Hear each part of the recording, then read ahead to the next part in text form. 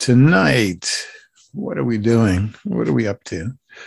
Well, we're doing a talk on unwanted, intrusive thoughts, and that's always an important topic, is it not? Repetitious, intrusive thoughts are associated not only with chronic stress, anxiety disorders, insomnia, avoidance coping, but also burnout, exhaustion as they use up glutamate. They can exacerbate personality disorders as well as exacerbate chronic stress and so forth. And intrusive, unwanted thoughts are so compelling they can feel impossible to put aside. Why is that? They emphasize fears about our safety, the safety of people we love and care about, our sanity. They can come with just repetitive words or troubling visuals. They can question our value and integrity for no reason whatsoever. So what's going on? Why do we have repetitive, intrusive thoughts? So we're going to cover that. And before I do, I just want to say that why is it that sometimes we can remember things and sometimes we forget? Why is it that if you read something right before going to bed, you might very well forget it the next day, even though it was the last thing you were consciously aware of? Whereas something that you heard on the radio right before a accident in a car, or on the other hand, during a really positive emotional event, such as the day you meet a person who becomes very important in your life, certain things we learn can be stuck there forever. The function of the hippocampus, which is what lies at the heart of volitional memories that you can recall at will. So if you ever want to learn something, if you ever want to remember something, try to either associate it with a really positive event in your life by bringing to mind something that you really love, or someone that you really cherish, or some event that was really important. If you hold that in mind while you also try to remember the new information, chances are it'll help your hippocampus lead to that long-term potentiation that helps synaptic clefts learn new information. But you knew all that. So let's jump into why do we have intrusive, repetitive thoughts that won't stop? Well, all of our brains have a very important region called the orbital frontal. And the orbital frontal is what navigates us towards long-term goals. And it's very key to regulating behavior. And in conjunction with another region, the striatum, the orbital frontal creates our habits and routines that help us achieve long-term goals. So the things we do every day, whether it's exercise or meditate or brush our teeth or whatever we begin to do as a routine to lead us towards long-term positive goals, is due to those two regions, the orbital frontal and the striatum. But it's also the job of these two regions to alert us when something goes awry with our plans, when a task is incomplete, when something's going to be an obstacle or hindrance to achieving a plan.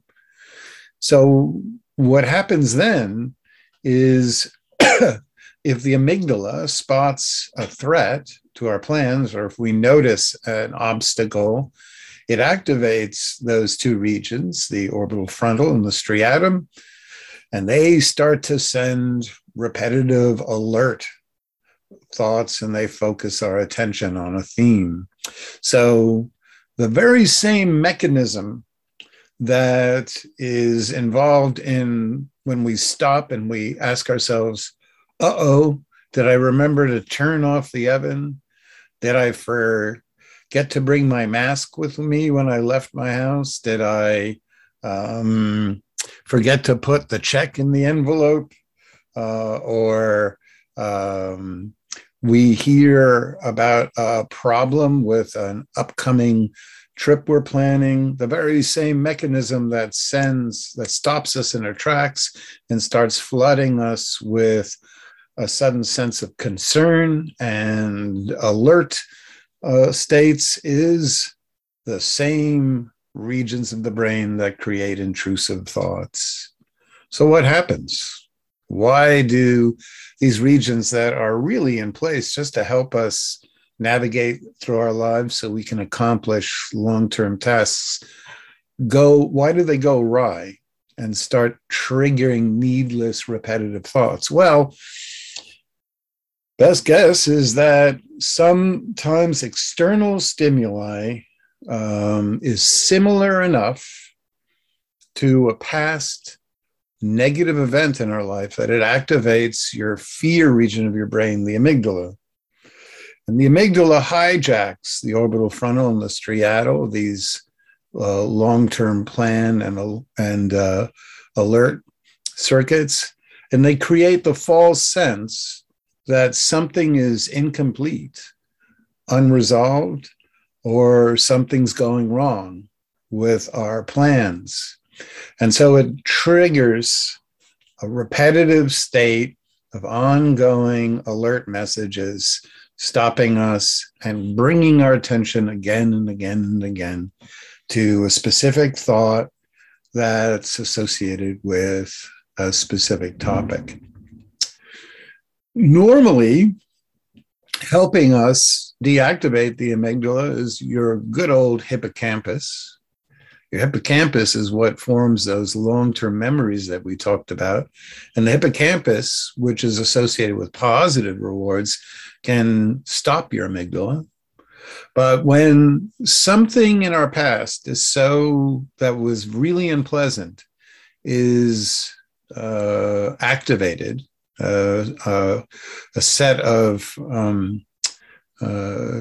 memories associated with a trauma or an unpleasant period of our life is now engaged, it activates and keeps activating the amygdala. The amygdala keeps activating the sense that there's something going wrong with our plans, that we're no longer safe, and then it triggers those repetitive ideations. Now, it's unfortunate that the amygdala has very strong connections with your HPA axis, which creates heart racing, and it creates tensing in your muscles and contraction of your abdominal muscles, and it creates a state of tension and stress.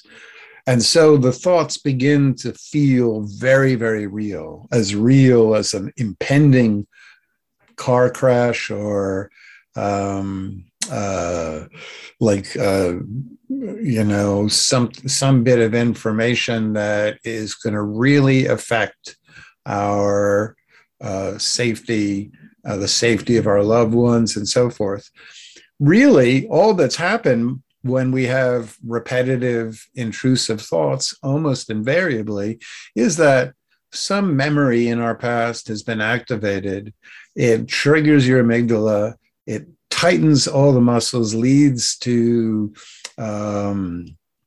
fast breathing, clenched muscles, repetitive thoughts. And so it starts to seem like the threat is very, very real, because those are the same exact states that happen to us when a real threat is present, when there really is a rabid animal bearing down on us, or when we have learned that when our boss says, come into my office, or whatever, when a real threat is present, it creates the same amygdala activations as when a completely innocent activation of the amygdala happens to activate it. So another unfortunate part of the orbital frontal is that it's deeply rooted with the precuneus, which is a region of your brain associated with your sense of self, who you are, your identity.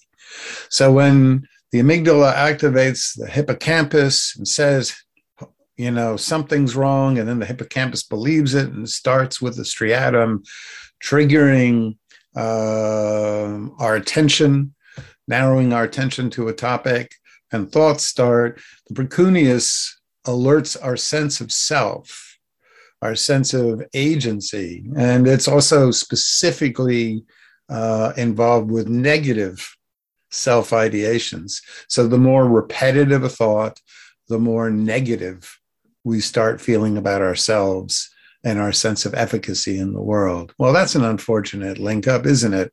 And so the whole combination of the activation of the body, enhanced anxiety, the repetition of the thoughts, and the fact that the thoughts activate a sense of self and a sense of one's failure or lack of agency in the world creates this overriding sense that we're really in trouble. And it makes us tend to believe whatever it is that keeps coming up in the middle of the night. Oh, I'm going to get fired. I'm not going to be able to complete this task. Something about one's loved ones and so forth. So sustained amygdala and orbital frontal activation really activates our sense of self. And the Buddha, fascinatingly, some 2,500 years ago, noted that self-related thoughts and beliefs, which he called Atava Upadana and Sakaya Ditti, and there's no reason to switch on your hippocampus and remember those things are just ancient Pali terms, but they mean thinking about oneself. He said thinking about oneself leads directly to papancha, which is repetition, obsession, intrusive thoughts, and stress, dukkha. So he really saw the connection between self-ideations and repetitive ideations way back there and said one of the first ways to address repetitive thoughts is to, in fact, take the focus off of ourselves and think about other people, not people that we love and care about, because that can trigger the same loop, but just other people in general, people we can help, but are not particularly attached to, because that activates your dorsal medial circuits. But that's another topic. So when we focus on other people, as they say in countless 12-step meetings, it helps reduce obsessive thoughts and helps reduce anxiety, and that is demonstrably true. So continuing on, alert thoughts are not necessarily red flags. They can feel compelling. They can feel as powerful as a real event because you got all the cortisol going, the racing heartbeats, as real threats do. So we can be fooled into taking repetitive thoughts seriously, but almost invariably, if something's not actually going on, it simply means that an unconscious memory associated with a previous time we were in danger has been activated but in the present, no such threat is actually occurring. The good news is that repetitive thoughts, while they can lead to an inhibition of impulse-controlled speech, they don't generally lead to a loss of motor control. Why is that important? People who have violent, intrusive thoughts of harming others or harming self might be concerned that that means they might actually follow through with those plans, but actually there's very little indication that there's any loss of impulse control when it comes to actually following through with these ideations. It simply, in fact, locks us into a stressed out, inhibited state where we feel completely without agency. And while sometimes we can utter things that we shouldn't, it very rarely leads to a loss of impulse control in the behavioral motor pre and supplementary motor cortexes. Now, if somebody has a real extensive action plan of how they're going to harm themselves or others, where they really have a step-by-step plan along with images and all that, that means the pre and supplementary motor cortexes might be readied for those actual behaviors. And that's when we should really become concerned, when people have real sequential step-by-step plans to do something harmful. Now, of course, we should always be concerned when there's repetitive thoughts, but really we become concerned when they have a concrete plan. Now, there's some techniques that people try to do to regulate intrusive repetitive thoughts that do not work whatsoever. So don't try them because they won't work. The most commonly misguided attempt to regulate intrusive repetitive thoughts is trying to suppress them by pushing them down, pushing them out of one's mind, trying not to think about them. It doesn't work. The great psychologist Dan Wegner, who wrote the book White Bears, showed that when you tell people not to think about white bears, polar bears, they actually think about them twice as often than if you give them permission to think about white bears. So why is this? Why is it when we try to stop thinking about something, we think about it more? Why is it when we try to stop thinking about an upcoming job interview or upcoming time we have to give a talk in public or something that we've done that might be a mistake or something that someone said to us that was difficult to understand or might have been an insult? Why is it that when we try to stop thinking about these things, they keep coming up more and more often? Well, Wegner showed that there's something called an ironic process, which is that when we try to push away a thought, we create an unconscious system. The thinking that it's in the dorsal frontal region of the brain, but we create an unconscious system checking for the thoughts. Is that thought that I'm not supposed to be thinking actually present? And that process actually brings the very thought it's been told to monitor, it actually brings it to mind. Why is this? Well, it turns out that setting up an unconscious process to monitor whether a thought is present or not increases cognitive load, which leads to too much neural activation. And eventually the unconscious process, worrying, am I thinking this thought, starts to overtake the conscious processes. And we can't think about anything else but, am I thinking this thought? So the first thing to do is don't try to suppress a thought. It'll only bite you on your nether regions. So on the other hand, there's another way that people try to regulate intrusive thoughts that doesn't work, and that's called seeking reassurance. We try to, when we fear something bad will happen, that will be kicked out of school, a job, that somebody doesn't truly love us or will abandon us, we can seek reassurance from people. And this creates an addictive need for reassurance. We sometimes, in the therapeutic landscape, called reassurance junkies. Well, the problem is that being reassured actually doesn't in any way alleviate the unconscious memories that lie at the heart of repetitive thoughts. It doesn't alleviate them at all.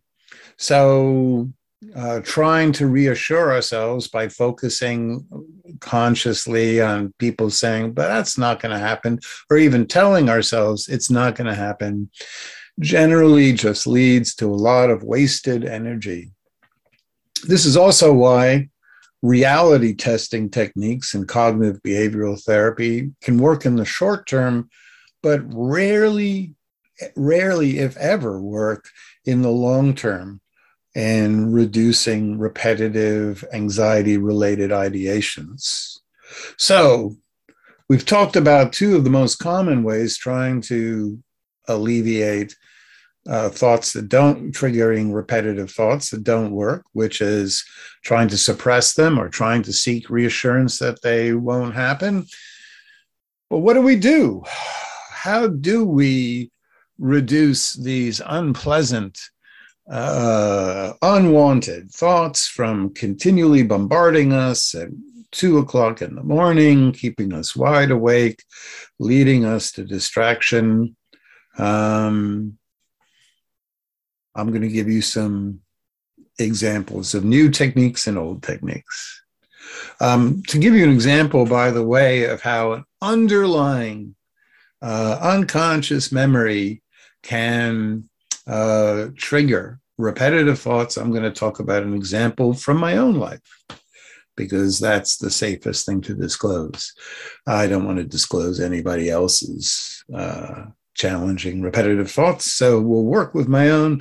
And a while back, several years ago, I got a message about jury duty. And if you're an honorary New Yorker, I'm a lifelong New Yorker, you know it's your fundamental reason of being to avoid jury duty at all costs. It's unpleasant and nobody wants to do it, especially New Yorkers. So anyway, I started to have, though, these repetitive thoughts over and over again that I would be stuck. I wouldn't be able to get out. I would be kept in jury duty for weeks on end. I started to have repetitive thoughts of myself pleading with a judge not to impanel me on a jury and so forth. And I kept on trying to remove the thoughts and nothing was working. And then finally, through a lot of mindfulness and some basic associative practices, I realized that the reason why this was so triggering is that it activated an old unconscious memory from the past, of the times in childhood where my parents, my father specifically, would tell me that I would have to do something that felt nonsensical, meaningless, and felt almost punishing. But there would never be any way for me to logically get out of it, and it would always be unendurably painful for me. And somehow in my mind, receiving the jury duty summons reminded me of those unconscious memories of being essentially sent one of those messages from my dad that I had to do something that I didn't want to do. And so once I realized that it wasn't the present jury duty that was really that scary, it was simply that it activated an unconscious memory from the past that was still unresolved. Once I realized that, and I showed myself the difference between the two events, that they were separated by decades, and that in fact jury duty generally only lasts for a couple of days before you're excused and so forth, that all of the repetitive thoughts went away. because I became aware of the unconscious memory that was activating the amygdala and so on and so forth. If you have a disproportionate reaction to a present event, like getting a jury duty summons, then it must be activating something that's very, very old, that's associated with a significant emotional wound, is being activated. And now the brain is split. The left hemisphere knows we're in 2021 and that it's just a jury duty summons. But the right hemisphere is now living in the past when I was a kid and my father would say, this weekend we're going to do something that I like and you hate, like camping or something like that. So knowing that, I then practiced, I know that there was something unconscious present. So then what I did is I started free associating. I started just saying, what does this remind me of, without any rational overlay? I just started just trying to cast out and open that. What does this remind me of? What does this feeling, this experience remind me of?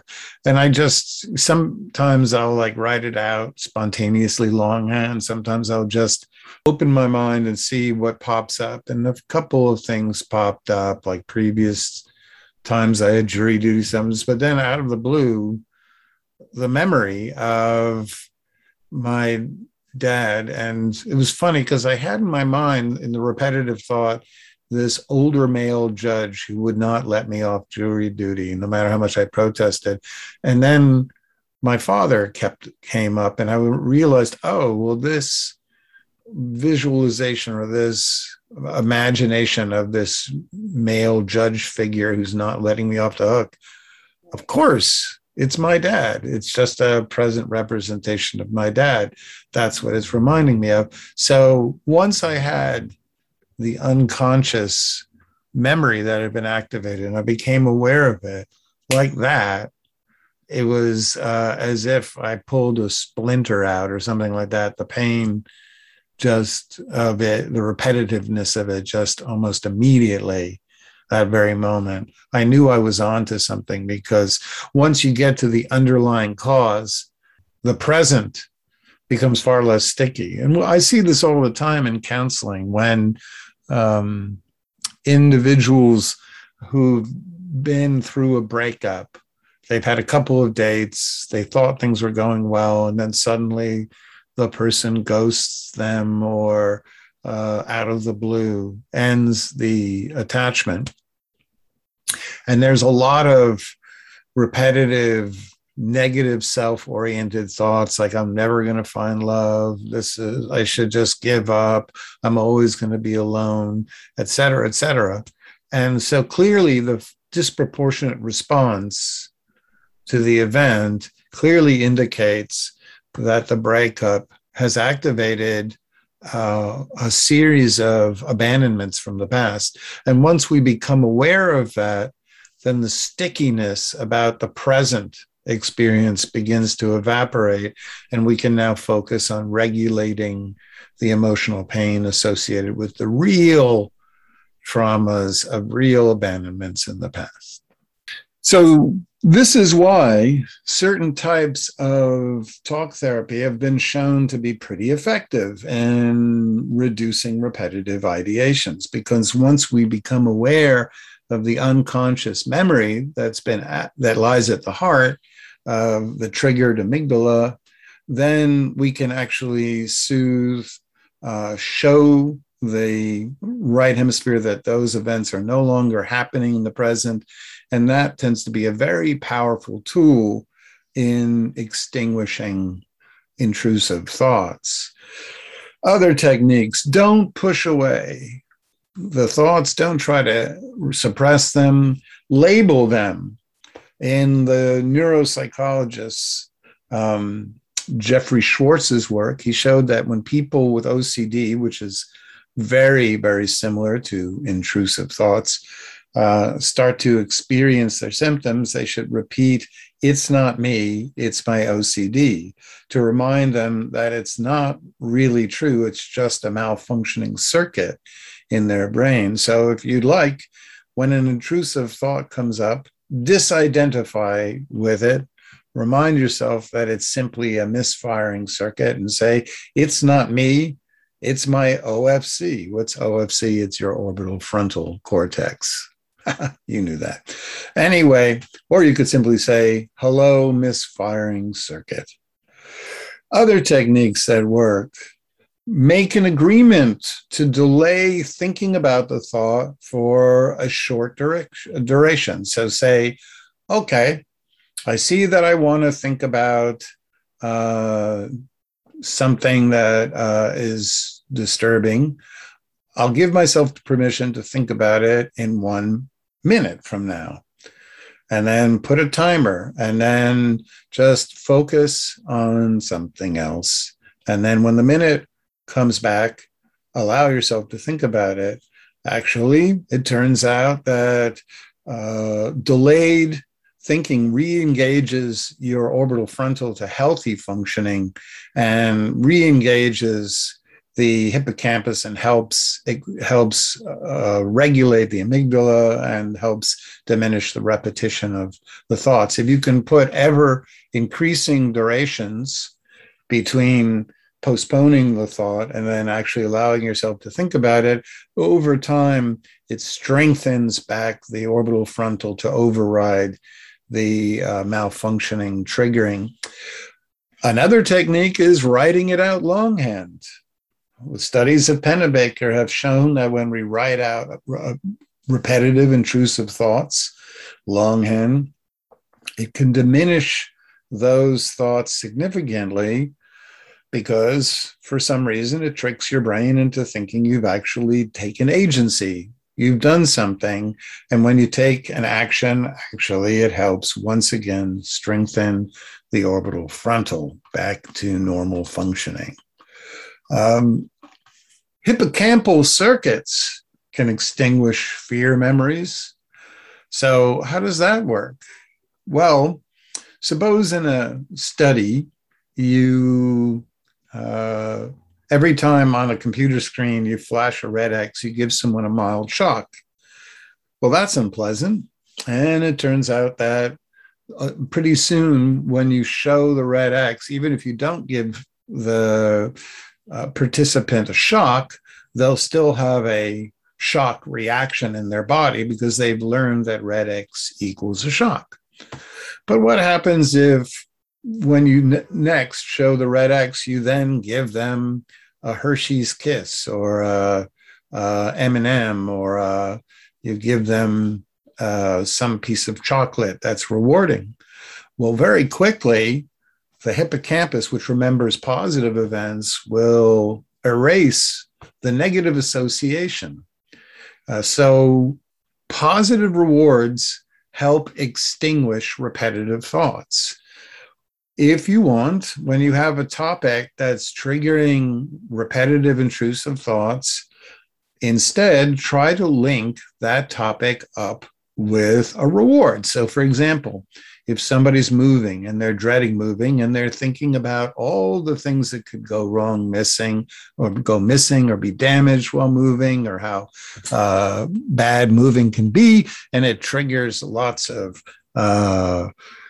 intrusive thoughts and insomnia and stress, if they train themselves to actually visualize all of the positive rewards that could be accrued by moving, and they keep ingraining that into the striatal loop, eventually what happens is we extinguish the amygdala activation and the topic becomes now something that's associated with reward. And this has been shown by a wide variety of behavioral tests that simply associating topics with rewards, positive outcomes, extinguishes underlying fear activation, fear memories, and then helps regulate your amygdala. Now, finally, the Buddha had three tools that we had many tools for regulating intrusive, repetitive thoughts. They're all, if you'd like to check them out, in a sutta called Vitaka Santana. It's the removal of obsessive thoughts sutta. That's literally the translation. So it's pretty easy to find on Sutta Central or Access to Insight. And I'm just going to read a few of them very quickly.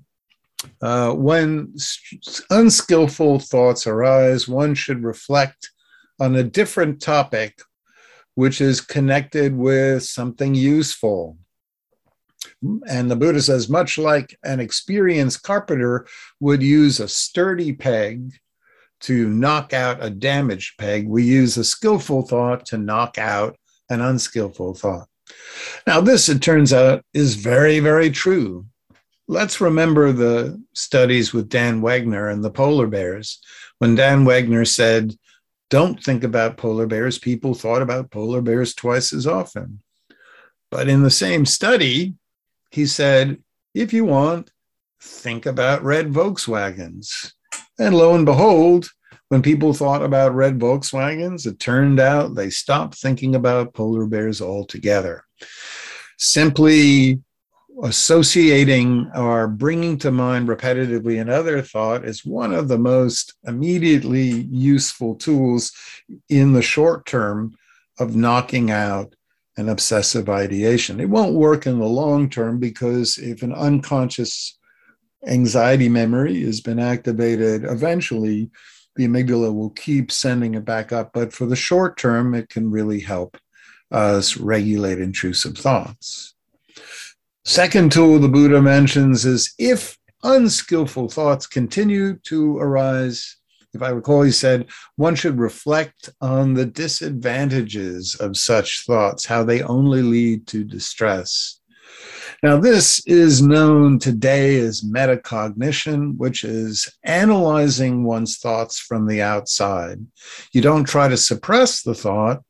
You simply ask yourself, for example, would I tell a friend who is in the exact same situation that I'm in, the exact same thoughts that I'm thinking? The answer is generally no. The thoughts I'm thinking, which are catastrophizing, are extremely negative and comparing myself with others, saying that I'm failing, saying that other people are doing life better, saying that I don't have enough, thoughts on lack of agency and so forth. I would never go around following a friend and knocking on their shoulder and say, hey, you're failing at life.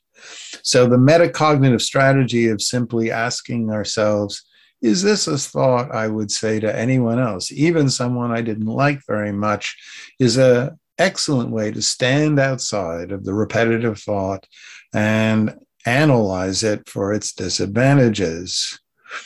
Another technique that was taught to me by a Buddhist monk that I had the good fortune to study with many years ago, he used to say, ask yourself, if this was the very last thought I had, would I be happy with the way my life came to a conclusion? And of course, Buddhists ask themselves all this all the time because part of the Buddhist practice is the recognition of the inherent fragility of life and how death could happen anytime, and to orient our actions towards, is this the last action I would ever want to have? So the idea, is this the last thought I would ever want to have, is another good way to step outside and lead to metacognition. And finally, if unskillful thoughts continue to arise, one should focus on reducing the stress that underlies the formation of the thoughts. Now, here's the Buddha's getting right to the heart, that beneath all repetitive thoughts, there's unconscious anxiety because some memory or something in the present has reminded us of something unpleasant from our past. And the Buddha suggests to one of the most efficient ways is to address the underlying physical stress and anxiety as a way to reduce the repetitiveness of the thoughts. So he continues by saying, suppose a stressed individual was walking needlessly quickly. They might reflect, I'm stressed and I'm walking quickly. Why don't I relax and slow down? And then they might consider, do I even need to walk at all? Maybe I should just stand still. And then they might even note, maybe I should lie down. And in so doing, they can put aside the repetitive thoughts. What the Buddha is saying is the more we reduce somatic stress in the body, the more it will send up some nice messages via the vagus nerve and the insula, which will inform the brain that nothing is going on in the body. Therefore, there can't be a real threatening event happening presently, and that will help deactivate your amygdala. So yes, one of the most effective tools when we have repetitive thoughts is focusing on breathing, or focusing on softening your body, or focusing on a soothing image. Good old Dan Wegner of the Polar Bears noted in the conclusion of his work that ongoing mindfulness meditation significantly reduces intrusive thoughts because it strengthens our hippocampus and helps extinguish fear. So that's what we're going to do right now. We're actually going to extinguish the fear circuits of the brain, deactivate the amygdala, and help set up the neural mechanisms that will alleviate intrusive, repetitive thoughts. So find a really comfortable seated position, and if you'd like to support my work, which is offered to you entirely by donation, everything I do, my counseling, my teaching, it's a crazy model, but I'm doing it that way, have been for the last 15, 16 years. So if you'd like to support the work, the Venmo is Dharma Punks with an X NYC, or you can avail yourself of the PayPal button on the podcast website or the Dharma Punks NYC website. So thanks for that. And now let's put some of these practices into play. Closing the eyes.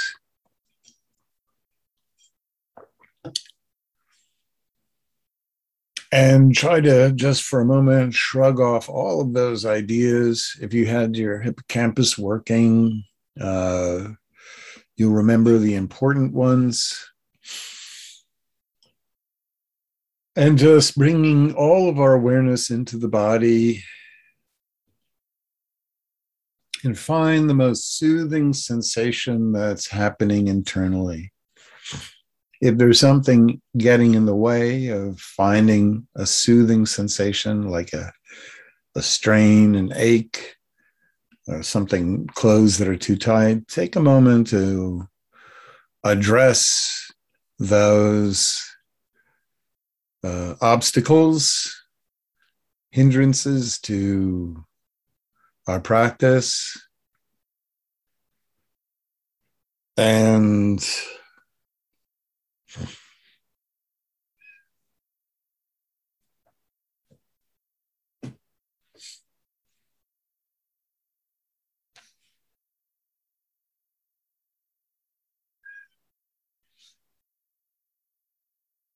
so find the most soothing sensation in your body.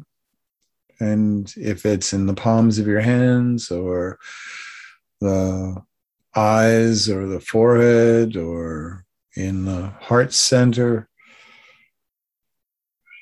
even if it's very small, see if you can, with each in-breath, spread this soothing sensation throughout your body.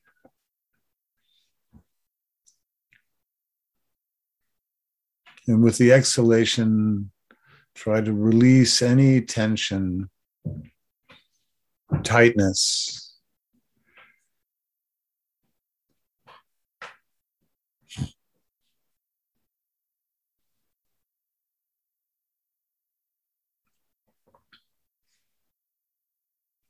slowing down the pace of the in-breath and inclining the exhalation to be as long as the in-breath. We want your parasympathetic nervous system to be engaged.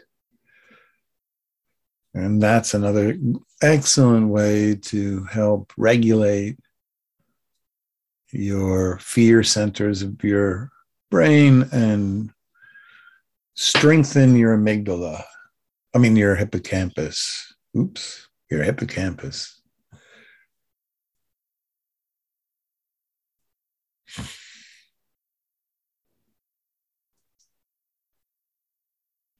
Softening the muscles in the belly, which is really excellent. And if you like, lifting and rotating back your shoulders, opening up the chest, making it easier for the breath energy to move through the body and for the lungs to have lots of room to bring in the vital oxygen that keeps us alive.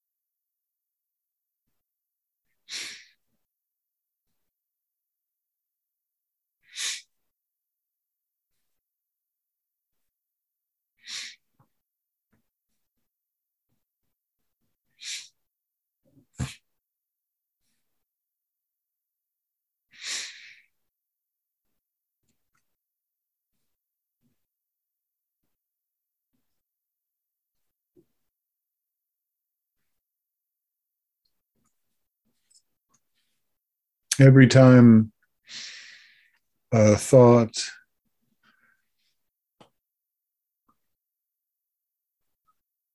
snags your attention, much like bait snags the attention of a fish.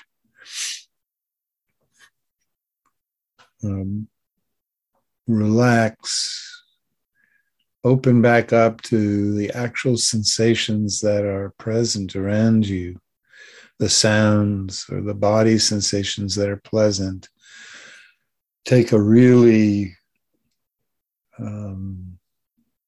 full, long, rewarding in-breath, and then as you breathe out, allow an unforced, if possible, smile. Associate coming back to the present with reward. It'll make you more likely to come back again and again and again with ease.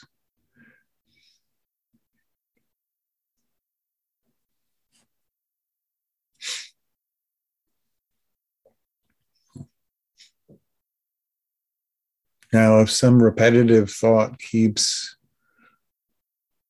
activating, let's use one of the Buddha's tools and replace that unskillful thought with a skillful reflection, such as,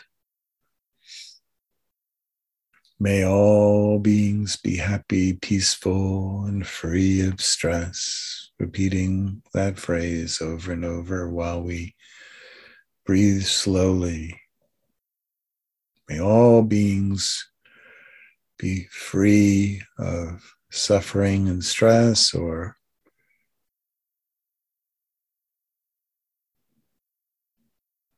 one could simply think the thought, I love you, keep going.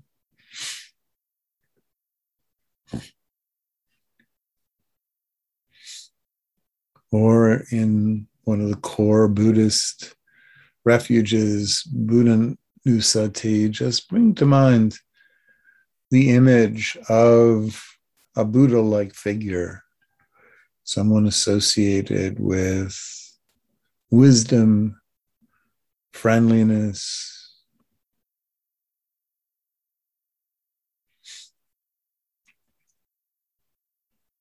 well-being, unconditional, welcoming. Just visualize this figure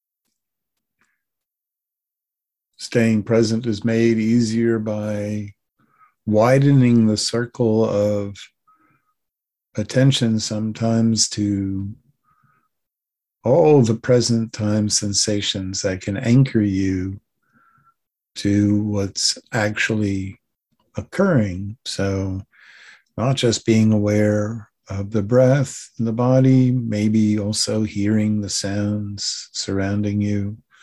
What are the contact sensations with the cushion, chair, couch, whatever you're seated upon?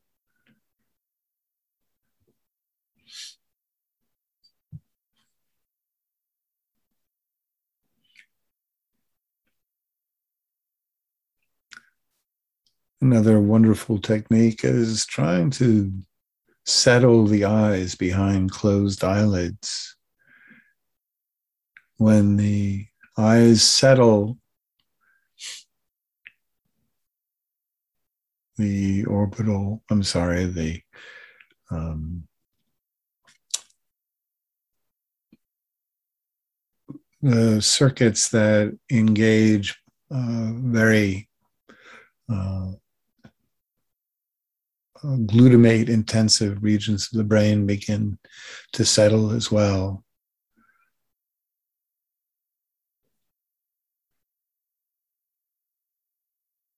Occipital lobe, that's what I was trying to think of, as well as fusiform and other regions. So settling the eyes, the mind settles as well.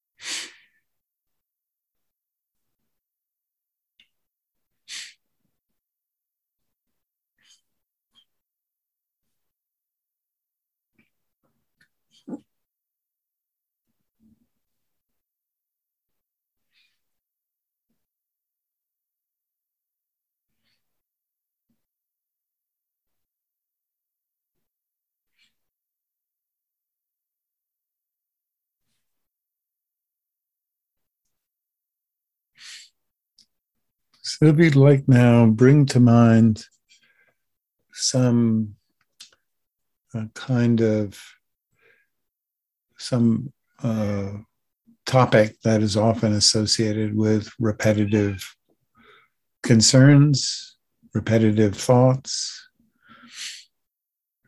some topic that's unresolved, something that may be a thought that often has been associated with worry and intrusiveness.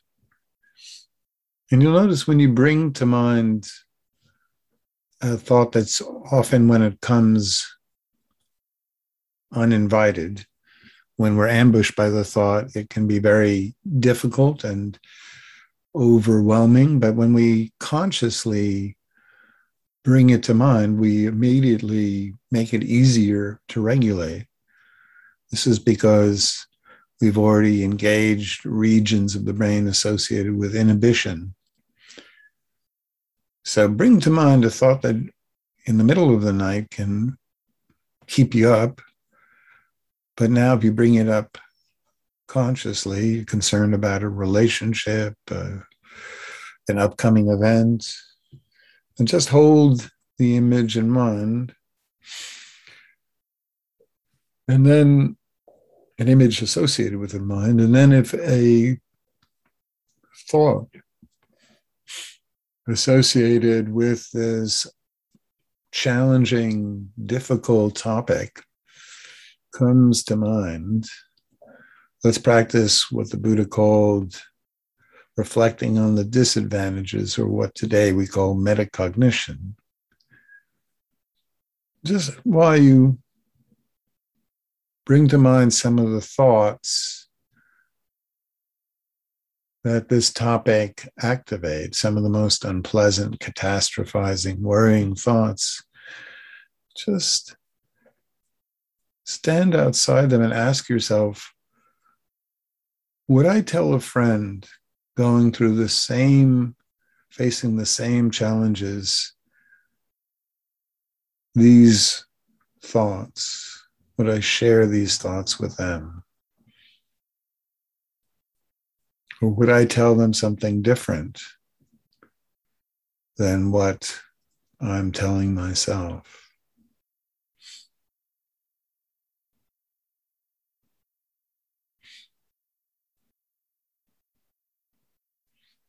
Or we could ask, does this thought make it more likely I'll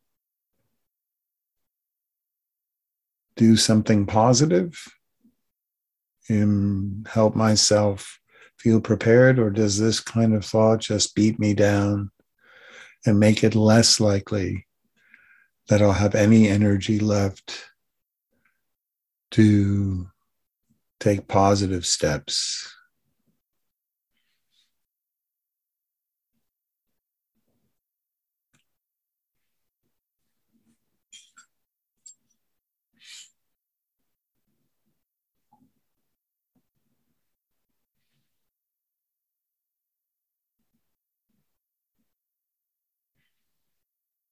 And finally, with this or another disturbing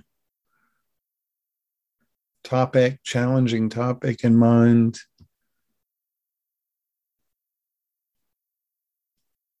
and if you can remember some of the intrusive thoughts it activates, that's fine. Just note them and then bring your attention to your belly while this topic is present in your mind, and begin to soften your belly and take really long, smooth exhalations.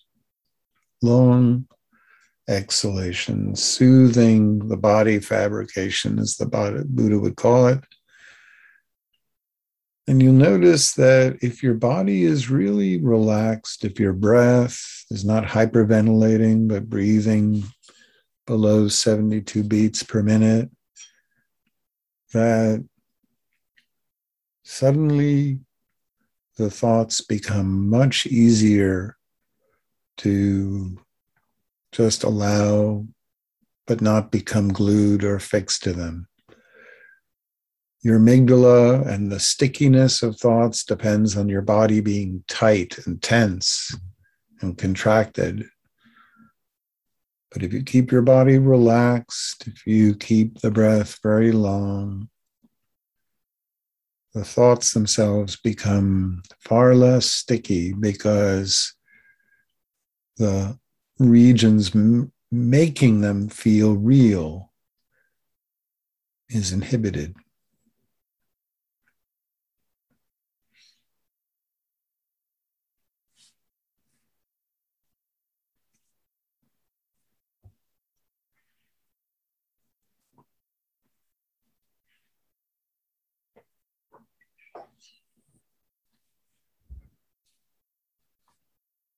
Okay, so at this time, I'm going to ring the bowl. And whenever you feel ready, just slowly open your eyes and just allow yourself to become aware of the sensations surrounding you.